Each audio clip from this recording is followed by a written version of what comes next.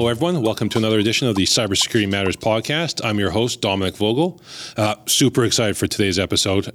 We have someone joining us all the way from the UK, so several time zones away from here in Vancouver. It's my good friend, Jane Frankland. Been in the cybersecurity industry, probably almost close to 25 years. Really excited to have her on. She's just a tremendous champion for gender equity and moving our profession forward. So I'm going to take a pause here and we'll bring Jane aboard. Jane, thank you so much for joining us on the Cybersecurity Matters podcast. How are you doing today, my friend? Yeah, it's so good to be here. I mean, we've talked about doing this for quite a while. So yeah, I'm so happy. Thanks so much for having me. I know you and I have been, you and I have been friends for quite a few years now. And, I'm just so glad that we managed to make this happen. I know it's hard with the time zone difference, me being in Vancouver, you being in the UK, but I really, really appreciate you coming on the show. And I'm just really looking forward to, if nothing else, catching up with my amazing friend Jane here. But I thought maybe we could start with something where you could talk to our audience, our listeners and viewers. Tell them a little bit more about you. What's your personal narrative? What's your career narrative today? Yeah, so I believe that the world will only be safer, happier, and more prosperous when you get more women in industries like cyber, so male-dominated industries. And so I didn't come from I didn't have a background in technology. I am a firm believer in really doing some good in the world. And I worked in cyber for over 24 years, which is crazy because it doesn't feel like it. So I've spent a long time in cyber building what some people would call a hacking firm. So we call it penetration testing. Old schoolers like me call it pen testing for short. And I built a pen testing company. I went straight into information security, as we used to call it then, or IT security or network security. We call it cyber now. I went straight into that after graduating in art and design and falling pregnant with my son and kind of realizing quite quickly that I needed to change direction. And when I was told to go and get a proper job, I kind of followed a trail which led me to technology. And because I didn't really know anything about technology, what interested me in 1997 were two things, AI or cyber. And AI in 1997 was it was too early to build a business really in 97. So I went into business very early on with a partner who was technical, and we built a firm, a consultancy, and expanded it, niched down into pen testing. And that's kind of like how I got into cyber and came to partly do what I do now. Wow, what an amazing narrative to date, Jane. And you know this for our listeners and viewers. Jane is someone who leads with kindness and compassion. One of the nicest people I've ever met, and I always appreciate how you lead. And maybe just going into what you're doing today, talking about championing the need to strengthen our industry and strengthen our workforce through diversity, through gender diversity, thought diversity. Tell me more about what you're doing today and how we can move the industry forward. Yeah, so I built a pen testing company and everything like that. I come out of that, sold it, moved on, really didn't know what I wanted to do, and ended up writing a book called Insecurity, which happened to be about women and why and how women see risk in a different way to men. And everything has led from there. So I always say that what I'm doing now, so helping women and businesses who value women to evolve, I'd say it happened by accident, so I am led by my heart. I am extremely ambitious. I do want it all, so I want to enjoy what I do. I want to follow my heart and lead with that passion. And I really care about the industry. And I care about all people. So whilst I may be leading with women, I always say what's good for men is, well, what's good for women is good for men, so it really is leading with women, but really building companies and environments that are fit for all people. And the funny thing is, I mean, I've been having some conversations recently because I talk a lot about evolution. So no blame, no shame, just better business. So we're here to evolve. Women need to evolve. A lot of the work that I do with women is around equity, and companies need to evolve. But if companies were great for all people, we wouldn't really need to evolve as women. Because it would just be great for all women, all people, including women. But the sad factor is that we are still really quite out of date with the way that we are now in terms of leadership, in terms of culture, in terms of business, even in terms of education. So we're largely patriarchal, and certainly our education systems are really still fit for the Industrial Revolution. So certainly not for the times that we're in now and the fourth Industrial Revolution, which we're on the cusp of. So yeah, for me, it's kind of interesting. So say with the work that I do with women, it really is about you deciding as a woman how you want to be. Do you want to fit into a company? And if so, if you can fit into that company, then that's absolutely fine. Go for it. If you can't, then let me teach you how to look for signals from a good company that is great for all people. So let me teach you how to do that. And also let me teach you how to evolve so that your voice can be heard, you can amplify your voice, you can build your confidence. Confidence is really just about how we see risk.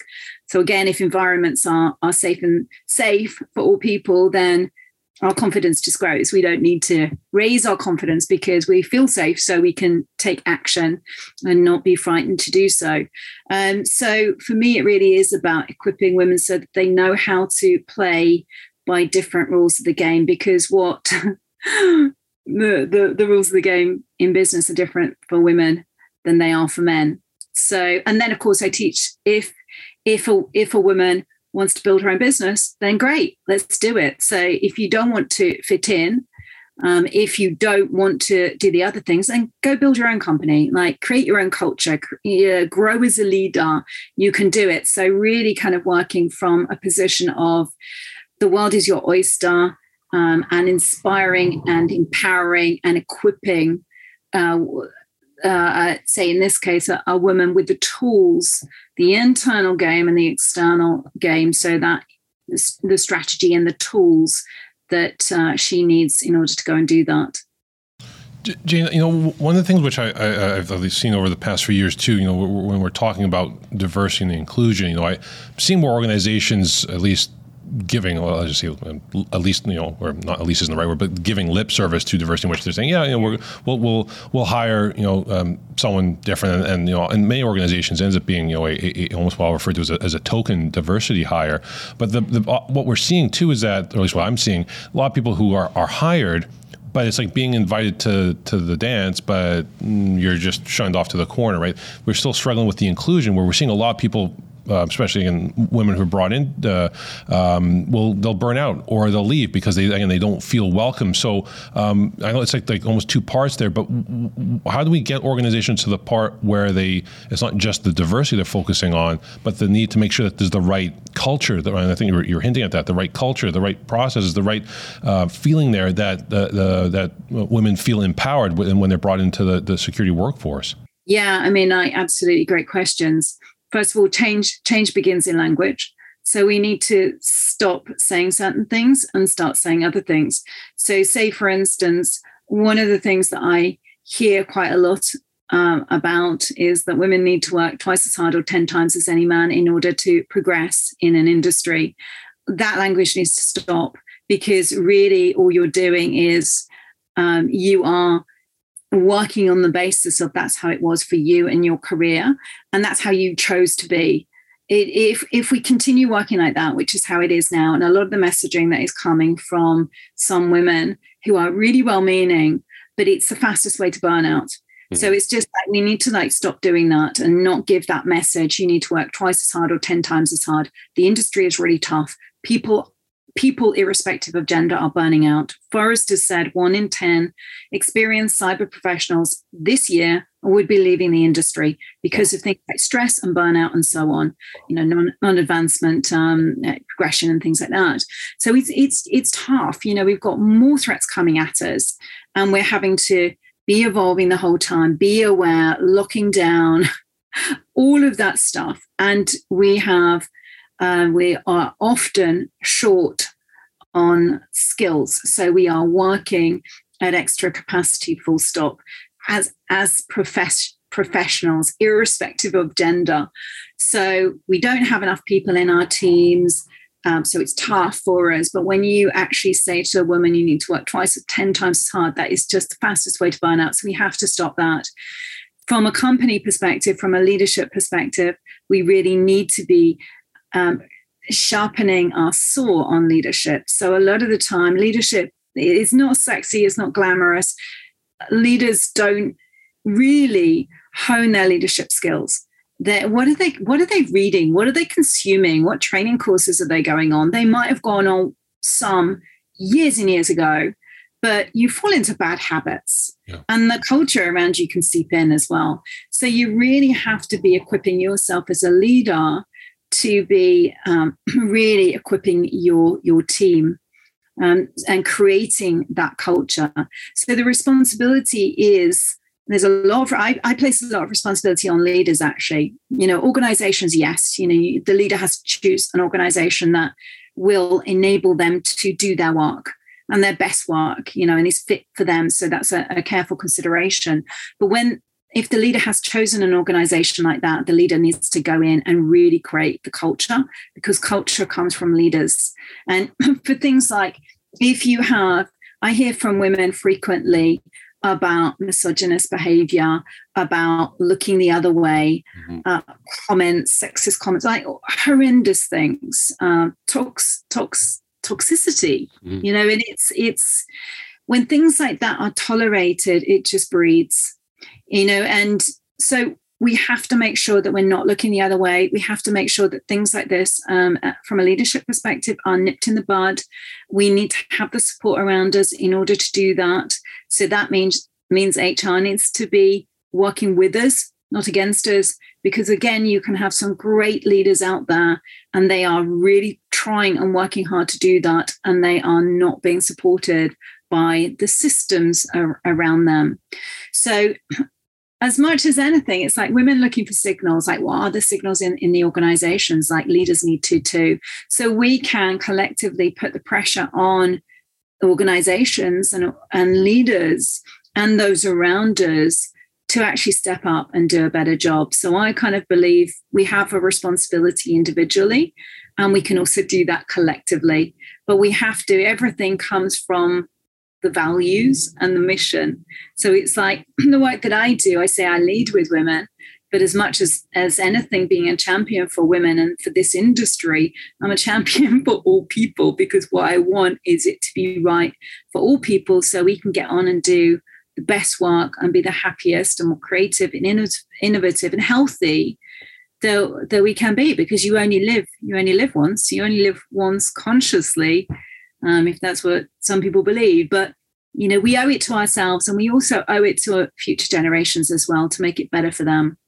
I really appreciate how eloquently you stated all that, Jane. And as with any ecosystem, ecosystems need diversity to thrive, not just to survive, but to thrive. And arguably, the security ecosystem is being choked by just sort of the old school patriarchal, white IT guy mindset for far too long. And for us to truly get to next level, to truly push the industry forward, right? We need to all be championing this, like you're saying, for everyone, right? The benefits are there for everyone, and absolutely. But just one thing on the white IT man, it's just like that is only in some countries. Yes. So in some countries, it's just not the case. Yes. There are different problems, and I think that's really important for us to acknowledge, from an inclusivity perspective. Yes. Like in India, it's not the same case.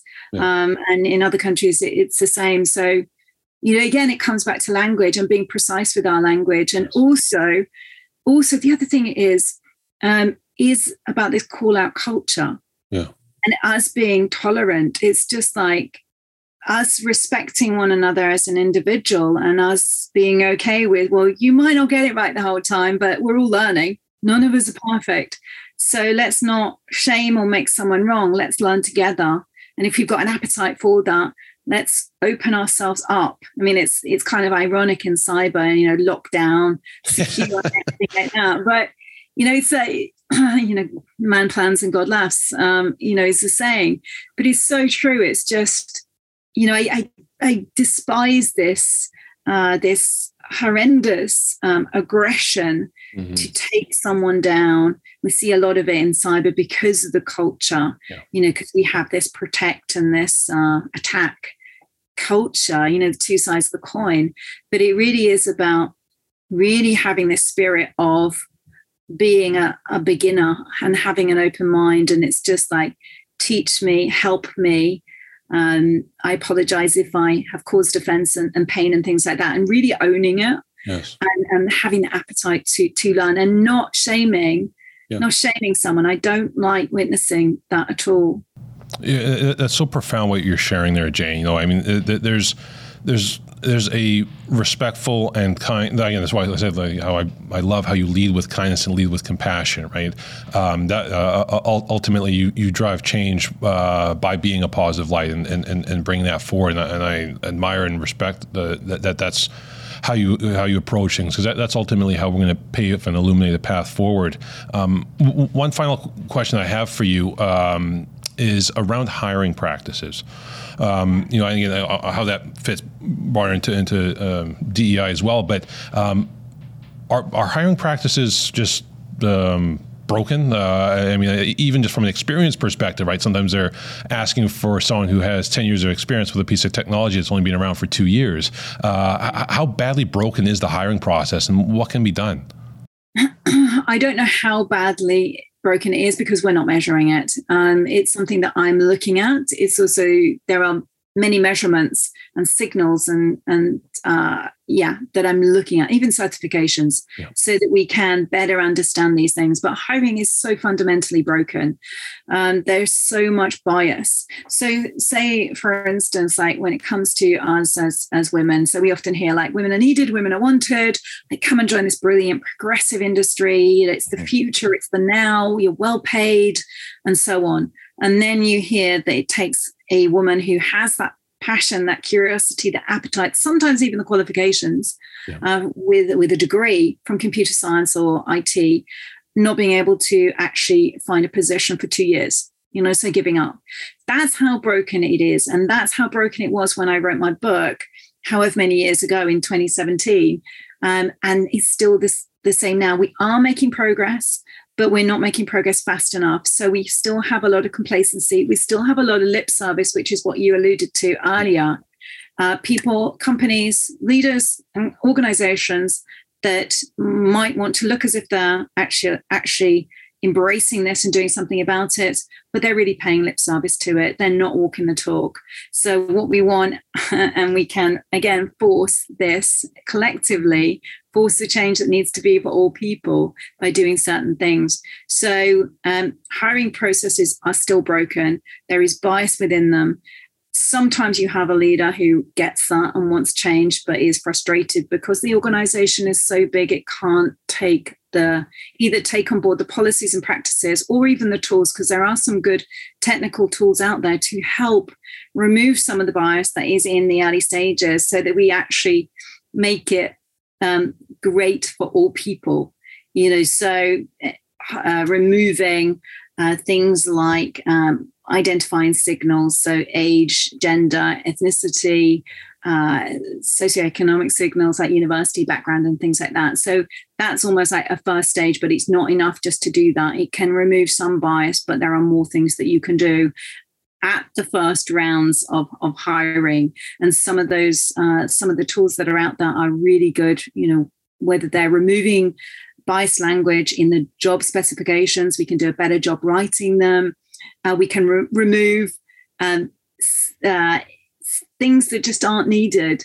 We can open ourselves up. If you've got the ability, we can hire on competence and we can teach you the skills. So if you've got the ability, if you've got the capacity to learn and learn fast, because these are skills of the now and certainly the fourth industrial revolution, we can teach you.